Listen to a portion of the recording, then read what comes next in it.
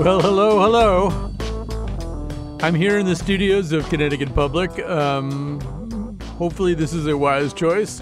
We've tried to clean the studios up and limit, but we sort of tried to depopulate our newsroom. So there aren't too many people around, which is ideal. But here in this little space here, in 3 different rooms, I might add, our Cat Pastor on the board and senior producer Betsy Kaplan, who's produced today's episode. In the second part of today's show, the second segment, we're going to talk of all things politics. But actually, there was a debate last night. There actually are 4 primaries still scheduled for tomorrow. They don't appear to be getting postponed. And in the final segment, just because we think that it's important to keep the rest of life in view, although we are going to tie it to coronavirus, we're going to talk about Shakespeare. Shakespeare, of course, wrote kind of during the plague, and sometimes plagues informed his writing very much. But Shakespeare, as usual, has a lot to say. Anyway, we need to talk about coronavirus right now, this tiny little thing, which has caused incredible trouble and is going to cause a lot more before it's done. And to help us do it, Dr. Joseph Venetz, a professor of infectious diseases at Yale University. I want to say that we may not have the answer to everything here. In fact, I can actually guarantee you that we don't have the answer to everything here. But if you did want to call in at 888-720-9677 with a question or tweet at us, that would probably be better, at WNPR Colin, or join us on Facebook or whatever you want to do. If you have questions, we could try to get them answered. But Dr. Joseph Venetz, thank you so much for joining us today. It's my pleasure, and I have to tell you, Colin, my wife, Carla DeVillers, is your biggest fan. I'm jealous. Well, I'm no threat to anyone's happiness, at least as far as I can tell. So let's begin. Well, rather chillingly, Andrew Cuomo a few hours ago was on television saying he doesn't think, at least in the case of New York State, hospitals will be able to meet the demand. At some point, it will be not possible to flatten the curve enough so that the existing medical capacity will work. And so he's already looking for maybe some help, like field hospitals from the federal government. But let's back up with this idea of flattening the curve. I'm assuming, since we talked about it extensively a week ago on this show, and it's been talked about everywhere since then, that a lot of people know what we mean. But just review for people what we're talking about when we urge people to help flatten the curve. Well, it has to do with how high the peak of cases gets. Mm-hmm. And so if you have a high peak and everybody becomes immune because they were exposed during that big peak of infection, then that peak can be very high and overwhelm the healthcare system.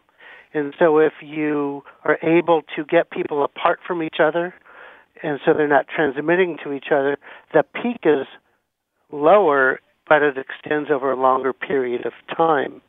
But if you get that peak flat enough, then it's less likely to overwhelm the healthcare system. Whenever we have something like this, there's on the one hand medical science, and then on the other hand public understanding of medical science. And those two things can be very, very far apart. And it seems to be one of the things that we might be struggling with right now, that someone, this is a horrible way to put it, but someone who is going to die of COVID-19 who's going to die a month from now or 3 weeks from now of COVID-19 presumably has been infected already but doesn't know it, right? Isn't part of the problem here just the relative invisibility of the disease in its early stages? I think that's right. There's transmission mostly happens from people who are already sick, but there is definitely a component of transmission from people who are not sick at all or just have a mild kind of cold. Recent data seems to indicate that children or who are in maybe up to the 20s can be subclinically or no obvious manifestation of infection, but can transmit that infection to others. And so then during the first week, people have kind of like a cold or mostly a flu. The COVID-19 doesn't really give kind of sinus or nasal symptoms. It kind of starts out with sore throat, and then it goes to feeling kind of lethargy and exhaustion, then fever, then pneumonia really in the second to third week. And it's in the second to third week that people, at least according to the clinical descriptions, tend to start crashing. So that's exactly right. It can be an incubation period of up to 5 to 14 days, and then the progression through mild to more severe to even more severe illness. So this can be a weeks-long process. And even more important, the ability to detect infectious virus in the coughs of people who are recovering from illness. We don't know how infectious people are even after recovery, although there's one study I saw that just because you can detect the virus with one of our molecular tests does not mean they're infectious after about 7 to 10 days after the resolution of clinical illness.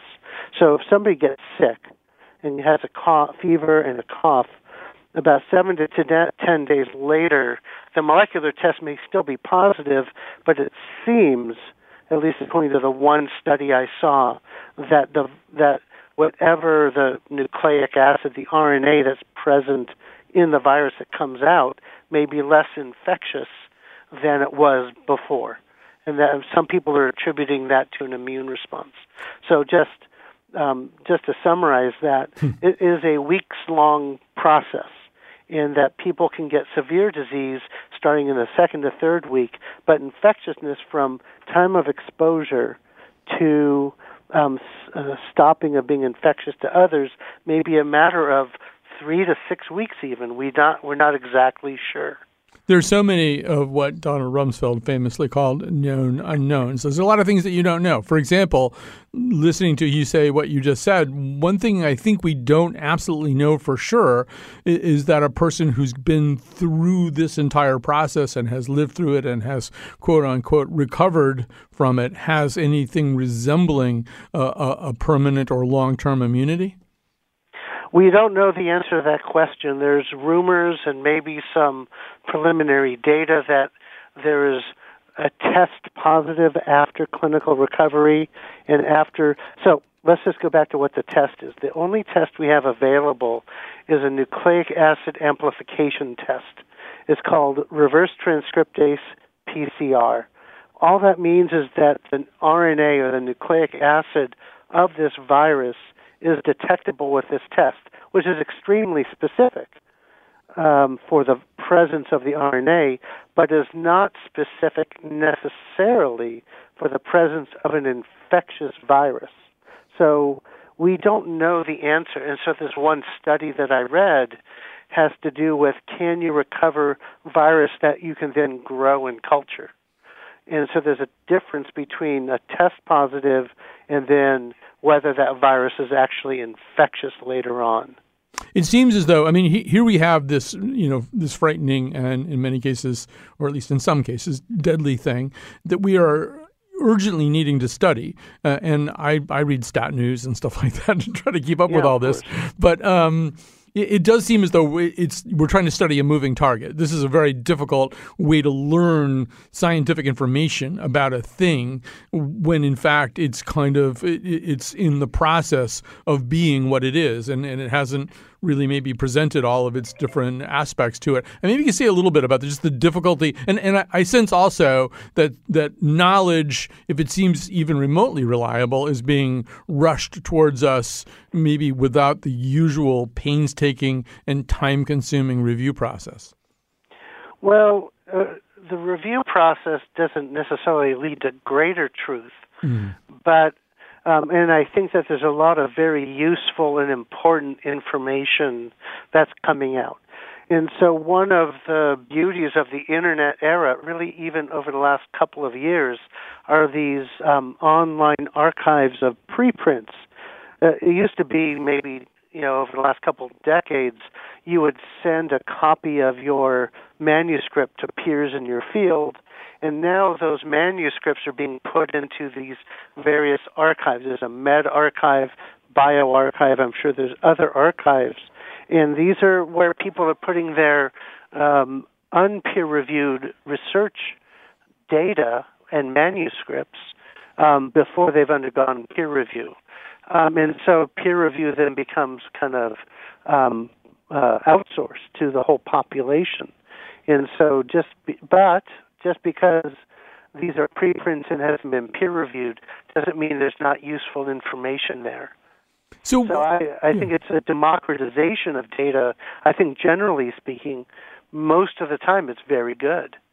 So what are things that you wish we knew about this particular coronavirus, the COVID-19 coronavirus? What are things that still are unknown that are vitally important? I mean, setting aside the whole question of testing, obviously we wish we could test this population, figure out what the virus is doing. But as an animal all by itself, what do you want to know about it? About the virus itself. Yeah. And the disease it causes. Yes. I would like to know how long people are infectious after clinically recovering. Mm-hmm. I would like to know how we can have a more rapid test rather than using a fancy, expensive, and and labor-intensive molecular test. I'd like to have that so that somebody could go and get a sample taken and know in 15 minutes whether or not they have infectious virus or not. Those are kind of the quick things.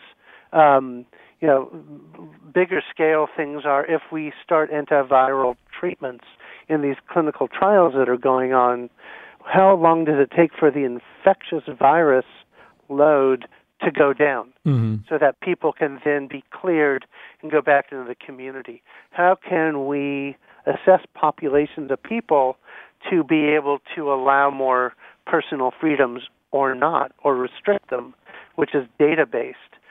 This is just focusing on the virus itself.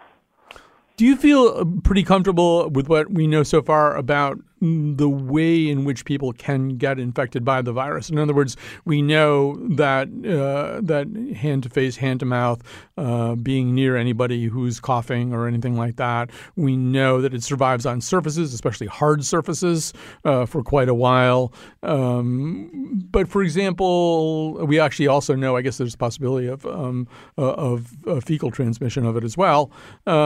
But to this day, I don't know. I get a newspaper thrown into my driveway every day in plastic. I don't know whether somebody who could have coughed and then folded up the newspaper and put it into the little plastic cover. I have no idea of evaluating whether I should bring such a thing inside my house.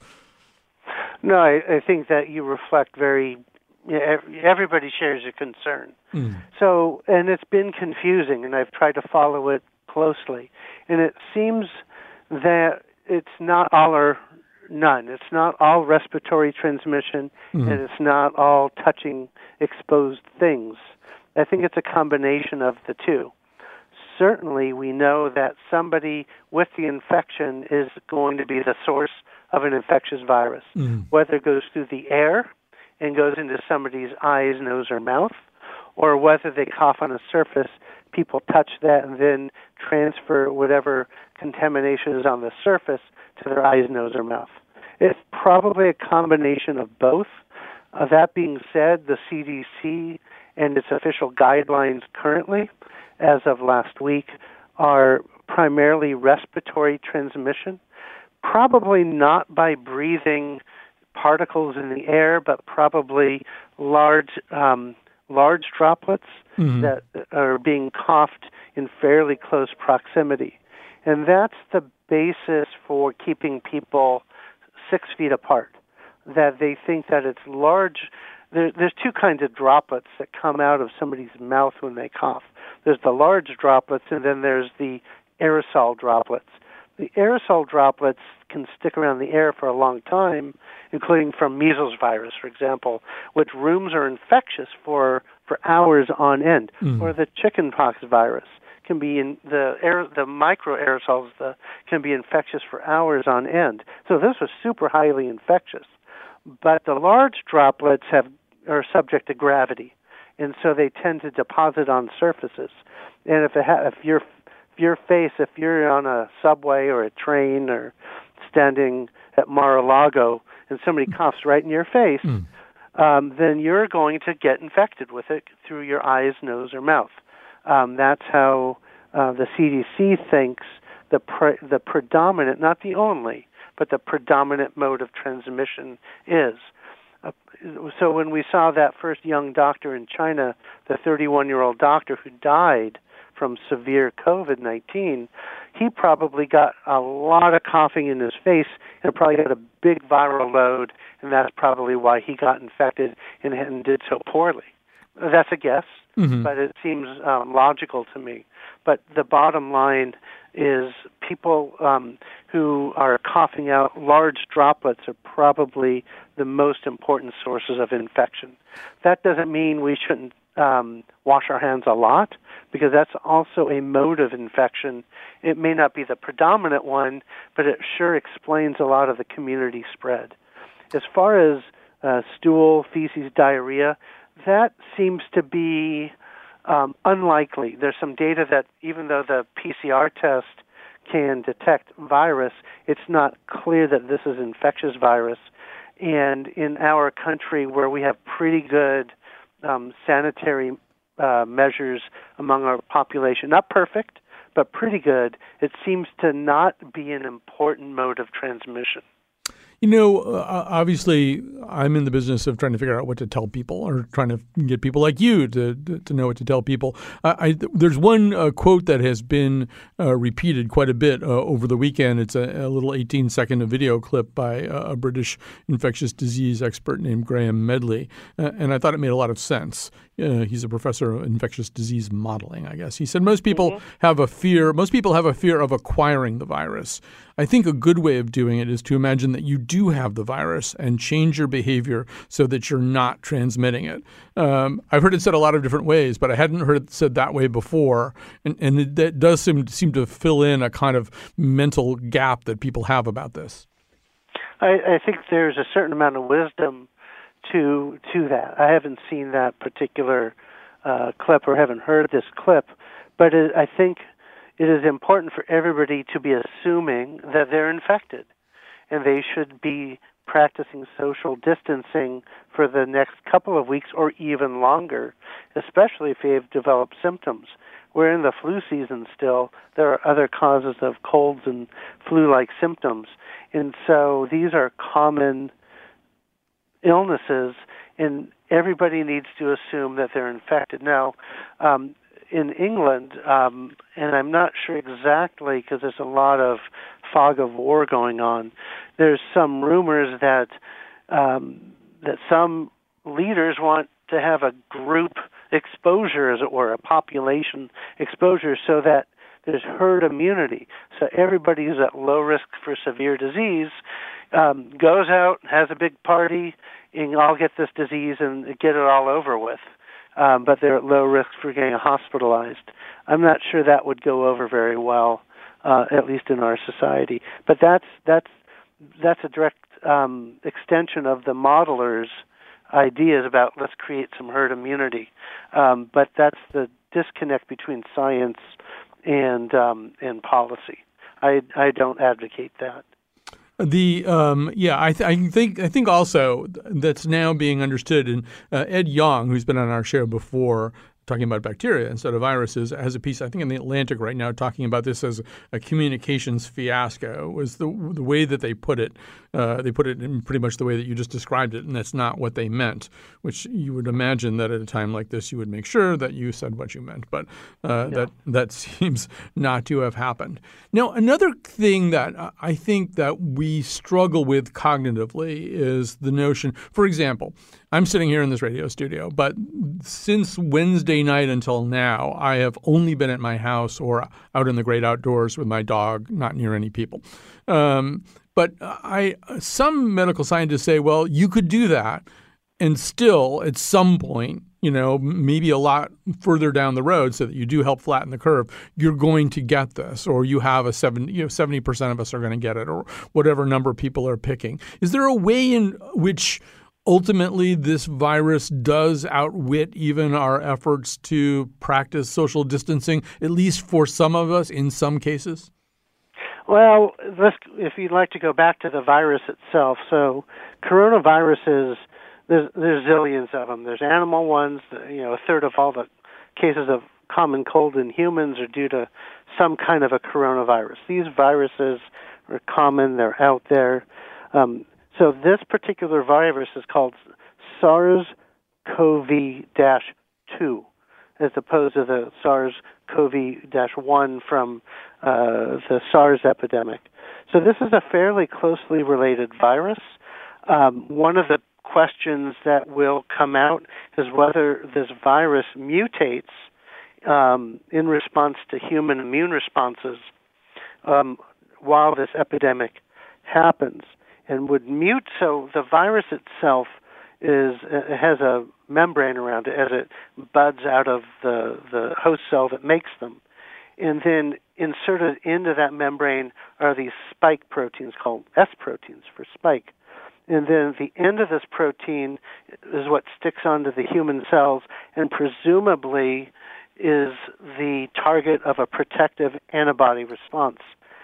That part of the protein seems to be very mutation susceptible. Mm-hmm. I have not seen data yet that a second or subsequent infection could be due to a mutation in that part of the S protein. I am certain there are 100 research groups looking exactly at that question. Mm-hmm. And if there is immune selection leading to changes in the virus and the effectiveness of the human immune response, meaning that people can get reinfected, that would be a problem. Right now, there's zero evidence of this, but it's a question that will have to be looked into. Right. Hopefully, it already knows what it wants to be when it grows up. But well, so it's a purely evolutionary thing. The only thing a virus wants to do is perpetuate itself. Mm-hmm. Doesn't like to be put to bed. Right. So SARS was too virulent. The SARS from 2003 was such a disease-inducing virus that it caused huge panic and led to thousands of cases, but it wasn't very transmissible. And it didn't have enough chance to mutate, adapt to people, mutate in people in response to the immune antibody response to that virus. And so it went away. All right. And so what the cause of COVID-19, the SARS-CoV coronavirus 2, has done is it's low enough virulence and it's slow enough to transmit itself in terms of causing disease. It's slow enough that it can transmit without causing severe disease. So it's maximized its ability to permeate the population. And we hope it doesn't get to the point that we get mutations. Yeah. We're not there. I don't want to alarm anybody. Right, yeah. People have enough to be worried about. People have enough to be worried about. Dr. Joseph Vanetz, thanks so much for talking to us, Professor of Infectious Diseases at Yale University. Say hi to your wife. Tell her thanks for listening. Thank you very much. Nice to be here. All right. We're going to take a little break, and then just for, just a way of just making your blood pressure go down, we're going to talk about politics, which, of course, always has that. It's like petting a chinchilla or something. You just feel a lot better.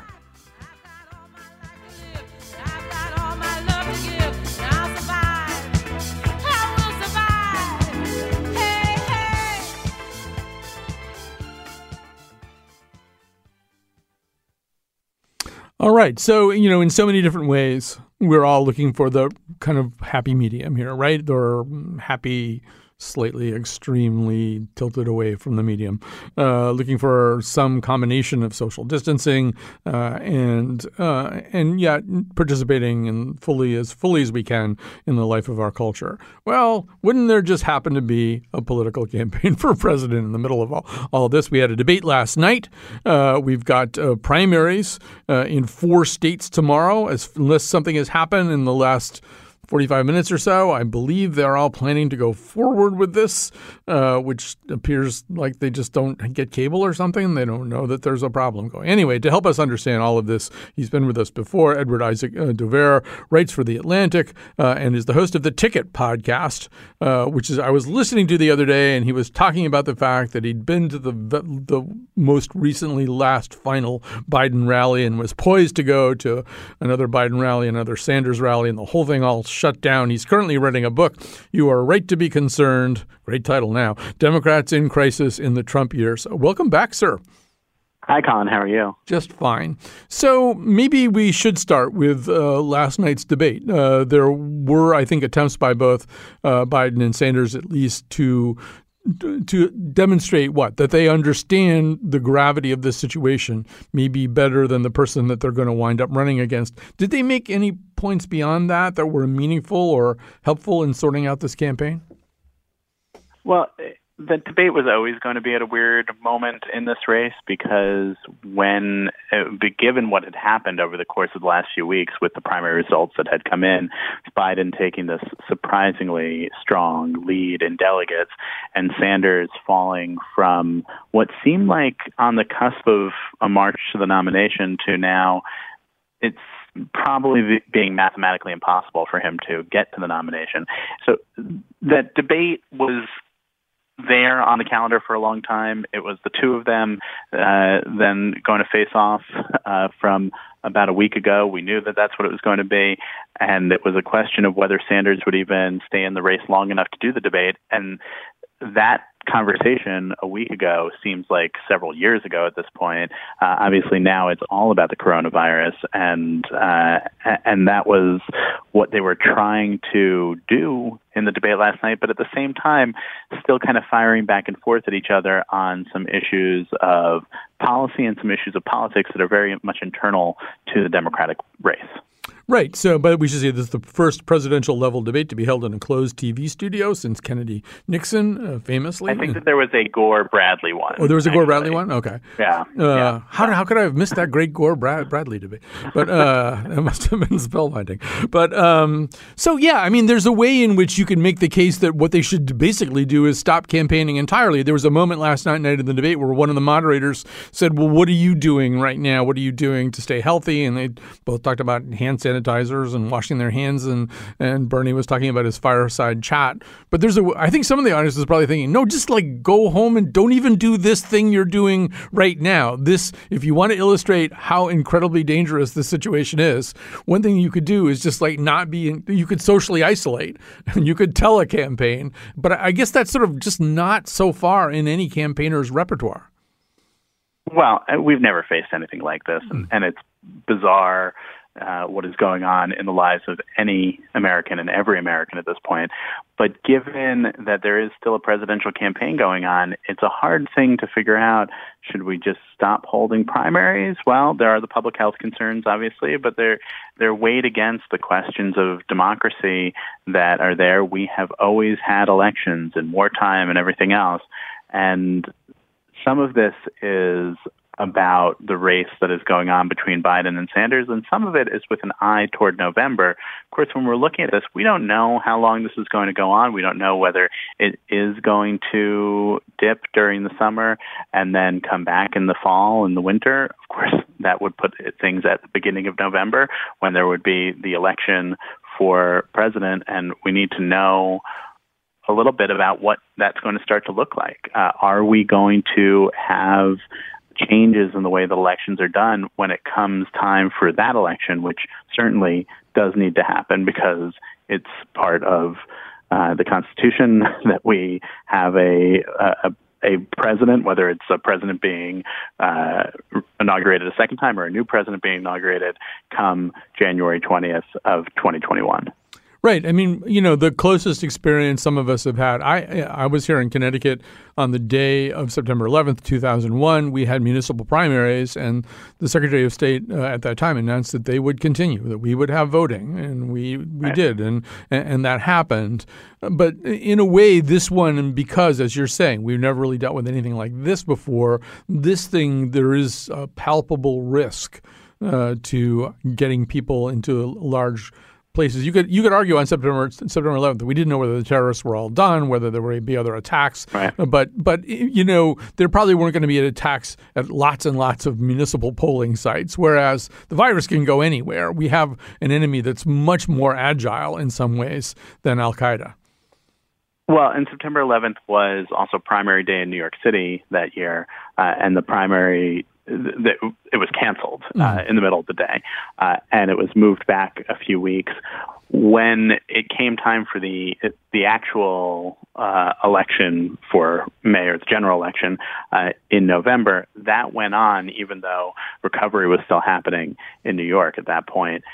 There was discussion from Rudy Giuliani when he was the outgoing mayor at that point, term limited. He was not on the ballot to run again, of trying to get his term extended. We knew at the time that he was trying to get himself an extra 90 days in power, or maybe even longer than that, and that was rejected by pretty much everybody. It's not impossible to think that we could be in a similar situation as that, but the Constitution is pretty clear, as I said, that there would need to be a new president or a president who is – Donald Trump's term expires at noon on January 20th, 2021. If he has a new term, then he can be reinaugurated into it. If a new president is elected, then that president would be inaugurated.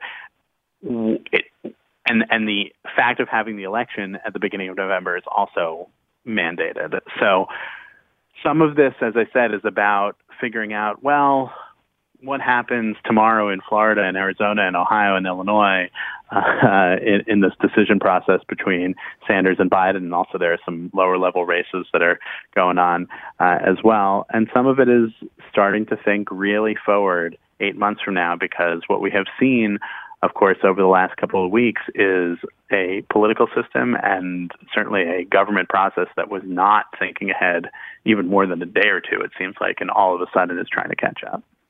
You know, well, this has maybe just address one thing that did smack of news that came out last night, which was Joseph Biden making a firm public commitment to select a woman as his running mate in the event that he is the nominee. This is, I think, unprecedented. I don't think a major candidate ever made a pledge like that based on the actual characteristics of the person, whether the person was going to be male or female or of a different race or whatever. Nobody's ever done that this early in the process. I don't know. Did that seem like a thing that mattered at that moment? Is it something that could matter in the weeks ahead? Well, sure.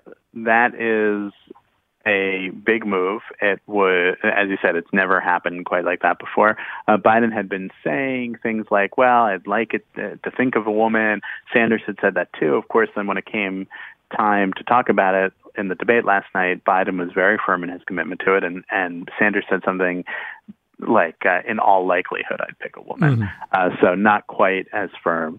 But what that means is that obviously that cuts the short list of potential running mates for Biden in half or less than that, because if you think about the number of prominent Democratic officials who are women who would be good fits in one way or the other for Biden, it's not such a long list of people, which speaks to, in part, how few women have so far made it to the higher levels of American politics, which is not a great comment in itself, but is the reality of what we're looking at.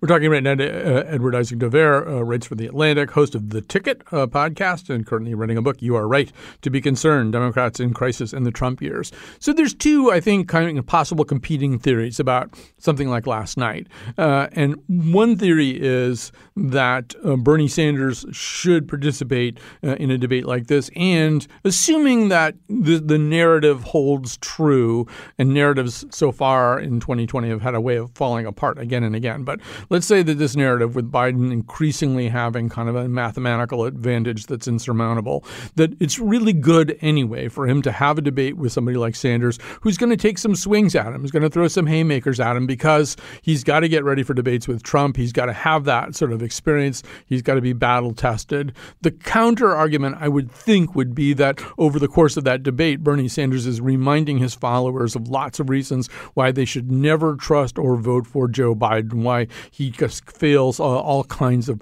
real basic ideological and behavioral tests that are part of the Sanders movement. So I don't know, if assuming that you grant that dichotomy, how do you evaluate it?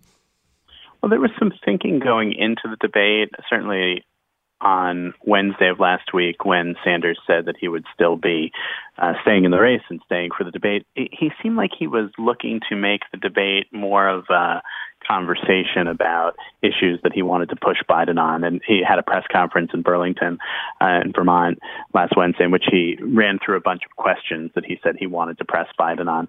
By the time that they got into that studio for the debate last night, it was a very different tone, and Sanders really was continuing to raise questions of how would you expect the working class people of America to support you.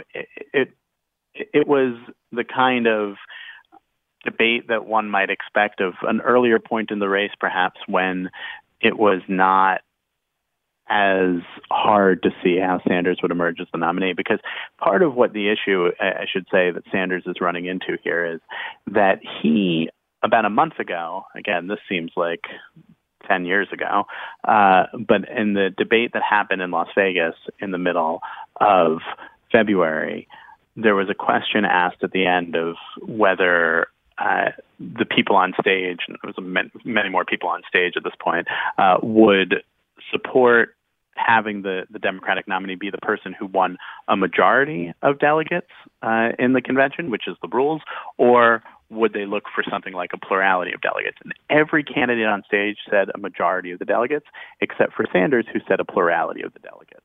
Now, he said that at a point when he was expecting to have a plurality of the delegates. The Biden campaign now expects that by the end of the day tomorrow, if the results go the way that they're thinking, it's actually going to be Biden who has a plurality of the delegates, and Sanders will have to start explaining why he changed his standard for staying in the race. That, and if it doesn't happen tomorrow, it's probably going to happen next week, presuming we have primaries that go on. That's really a tricky situation for Sanders to navigate, and the frustration from the Biden campaign that they did not get the kind of debate that they were expecting came out. Instead of, there was no spin room last night after the debate, obviously, because you can't do a spin room when we're all supposed to be standing 6 feet away from each other. So there was a phone call.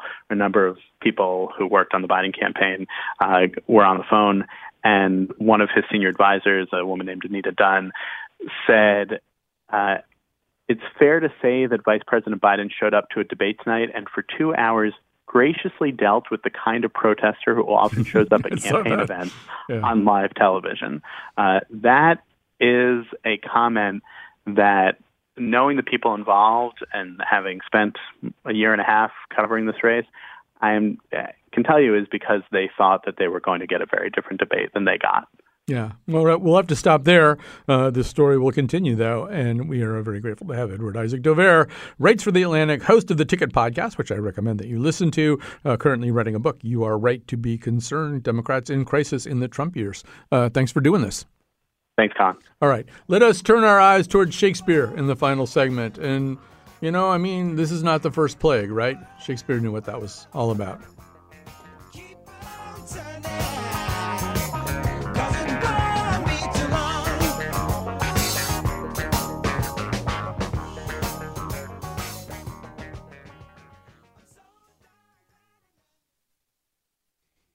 Hi, this is Colin. We're still here. I want to thank two dedicated individuals, senior producer Betsy Kaplan, who put this show together, and sitting in another enclosed space. I can see her through the window, and through the other window, I can see Kat Pastor, who's on the board running this whole thing as technical producer, and I'm very grateful to have both of them with me. All right. So, we believe on this show, if you know anything about us, that we want to focus on the issues of the day, but also there are ways in which everything kind of informs us, and we shouldn't turn our eyes too far away from, quote, everything, unquote. So joining us now to talk about Shakespeare, and there's a lot to say about Shakespeare on a day like this, is Daniel Pollack-Pelsner. He is the Ronnie Lecroute Chair in Shakespeare Studies at Linfield College and a contributor to The Atlantic, The New Yorker, and The New York Times. He recently wrote a piece for The Atlantic that looks back at other times when theaters closed, starting with the plague in Shakespeare's time. Welcome to our show. Oh, you know what? I am so wise that I forget to put them up on the board. There we go. I had one job and I screwed it up. Let's start over. Welcome to our show. Thanks, Colin, for having me on. All right. So actually, theaters closed in Shakespeare's time, sometimes for the reasons of plague. And then in 1642, when the Civil War broke out, Parliament declared, I think, that all the theaters were going to close, and that really was kind of the end of things, at least as far as the globe goes. But let's talk about those times of plague. Well, maybe sort of set the scene a little bit. Give us kind of a sense of what did happen in instances. There were two plague outbreaks, one in 1593 and one in 1606, I think. And so what happened then? Well, you're right. And I think sometimes it can be strangely comforting to look back at these earlier eras and see how theater and how human society weathered such devastating epidemics. And the plague in Elizabethan London was absolutely devastating. We think it wiped out something like a quarter or even a third of the London population between 1593, that really horrible outbreak that you mentioned, and then it came back in 1603, and then 1606. It seems during the first years of the 17th century, the theater was closed probably more often than it was open. And the estimates we have about when the theater closed come from lists of death tolls, these kind of gruesome archival traces called plague bills, where each church parish would publish the number of people who were dead that week. And usually the rule was that once there were more than 30 people dead, then the theaters would get shut down, although sometimes this could get negotiated a little bit. So it was closed from, I think, late 1592 to 1594, and then again for something like more than half the time from 1603 to 1613, and then the plague sort of finally seems to go away for a while in the 1620s.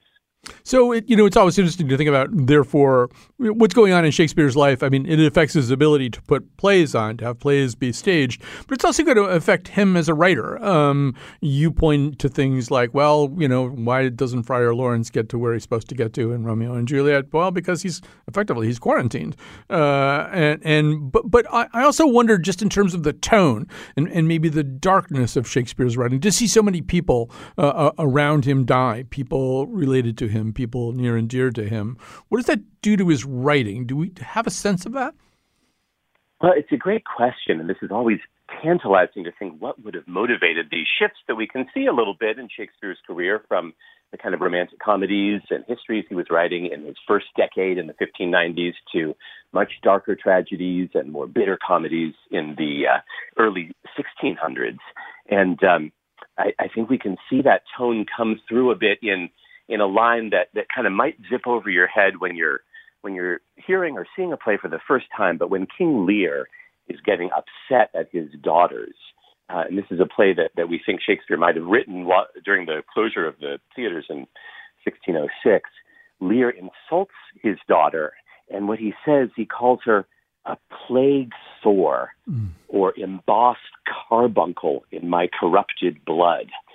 And that might sound to us just like a nasty thing to say, but if you can imagine Shakespeare perhaps certainly hearing about a quarter of London's population around him erupting in these sores that looked like carbuncles, like ruby jewels, until they burst forth in just agonizing pain, we can sense that pain channeling through Lear's sense of an ungrateful daughter.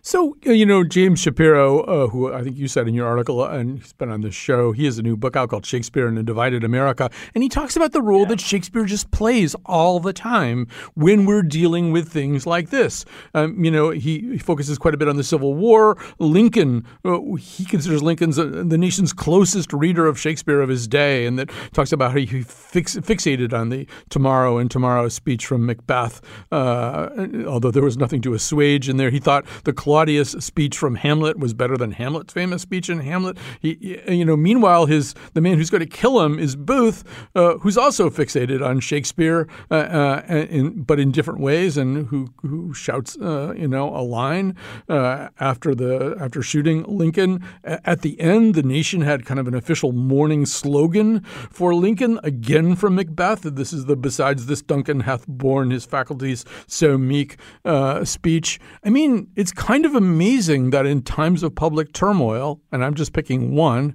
that we do turn back towards these texts. It is an amazing sequence, isn't it, during the American Civil War? Because in essence, before John Wilkes Booth assassinated Lincoln, he had been staging the assassination of a ruler over and over again. And he and his brothers, the other Booth tragedians, had put on a production of Julius Caesar a few years before. So he had, in essence, rehearsed the assassination through Shakespeare and then enacted it in his own life. In his letters after shooting Lincoln, he compares himself to Brutus reading the nation of a tyrant like Julius Caesar. And I used to wonder, Colin, about Lincoln's preference for Claudius's speech. I thought that was a slightly kind of perverse taste to prefer Claudius's lines about killing his brother to Hamlet's lines about uncertainty after death. But if you think of the kind of guilt and anxiety Lincoln must have felt leading the country in a civil war when brothers were killing brothers, then that speech of Claudius's when he says, "My offense is rank, it smells to heaven, it has the primal eldest curse upon it, a brother's murder." Lincoln must have felt in some way that he was living out Claudius's nightmare in his own country. Right. I sort of compare it to the blues. You know, the blues can be two things. You can listen to the blues, and some of the blues have a way of just there's something uplifting about the music and even some of the wittiness of the songs. But certain blues songs it's almost like you're doubling down on your own grief or whatever it is that you'd like to assuage. But the only way that you can really do it is to go deeper and deeper into it. And you look at that Claudius speech in which Claudius despairs of any possible, even divine remedy, even divine forgiveness for what he's done. And you think about a man who's probably rather on the melancholy side, Lincoln. You know, I mean, the tomorrow and tomorrow speech, which he also obsessed about, does not contain any solace at all either. But maybe just that's kind of the way he rolled is, you know, think about it in the worst possible light until you feel better. Yes, it's a very sort of Shakespearean remedy that you double down on the cause of your melancholy and hope that doing so will purge it out. That's the fantasy that Orsino, the Duke, has at the beginning of Twelfth Night. If music be the food of love, play on, give me excess of it, right? That it'll purge him of his sadness. And then he thinks on the person he loves, the Countess Olivia, and he says when he first saw her, methought she did purge the air of pestilence. That is, the sight of her could get rid of the plague. And I always thought of that as a kind of lovesick, silly line. But thinking back to the kinds of experience that Shakespeare would have had with the plague, I think what yearning there must have been in the thought that your love for somebody or their beauty could actually be a kind of vaccine for this sort of pandemic. All right. So we'll have to stop there. Daniel Pelsner, thank you so much for joining me, the Ronnie LaCroute Chair in Shakespeare Studies at Linfield College, a contributor to The Atlantic, The New Yorker, and The New York Times. He wrote a piece about this for The Atlantic, which we would encourage you to track down. The one thing that I would quickly say, there wasn't time really to have a dialogue about this, but there's a way in which we turn to Shakespeare fictionally to deal with apocalyptic thoughts. I mean, the most obvious one, and I don't necessarily recommend you read this book right now, even though it's terrific, is Station 11 by Emily St. John Mandel, where it's about, first of all, a pandemic. I mean, it will really frighten you. It's about a pandemic worse than what we are currently contemplating here. But it is also about Shakespeare. It's about people who perform Shakespeare, both before and after the pandemic. And perhaps less admirably, we also have The Postman with Kevin Costner, where he's going around performing in a post-apocalyptic landscape rather lamentable versions of Shakespeare. So he's there for us, and he might be there for you at some point soon. But since we're talking about the arts, we're going to end with The Sounds of Italy. There's a balcony culture in Italy, in the Italian cities. And what people have been doing is serenading one another and sometimes serenading healthcare workers. And a singer might join with a saxophone player 5 balconies away. This is happening all over Italy, I think especially in the north in places like Turin. And you're going to hear it now. There's the sounds of music from the balconies of Italy.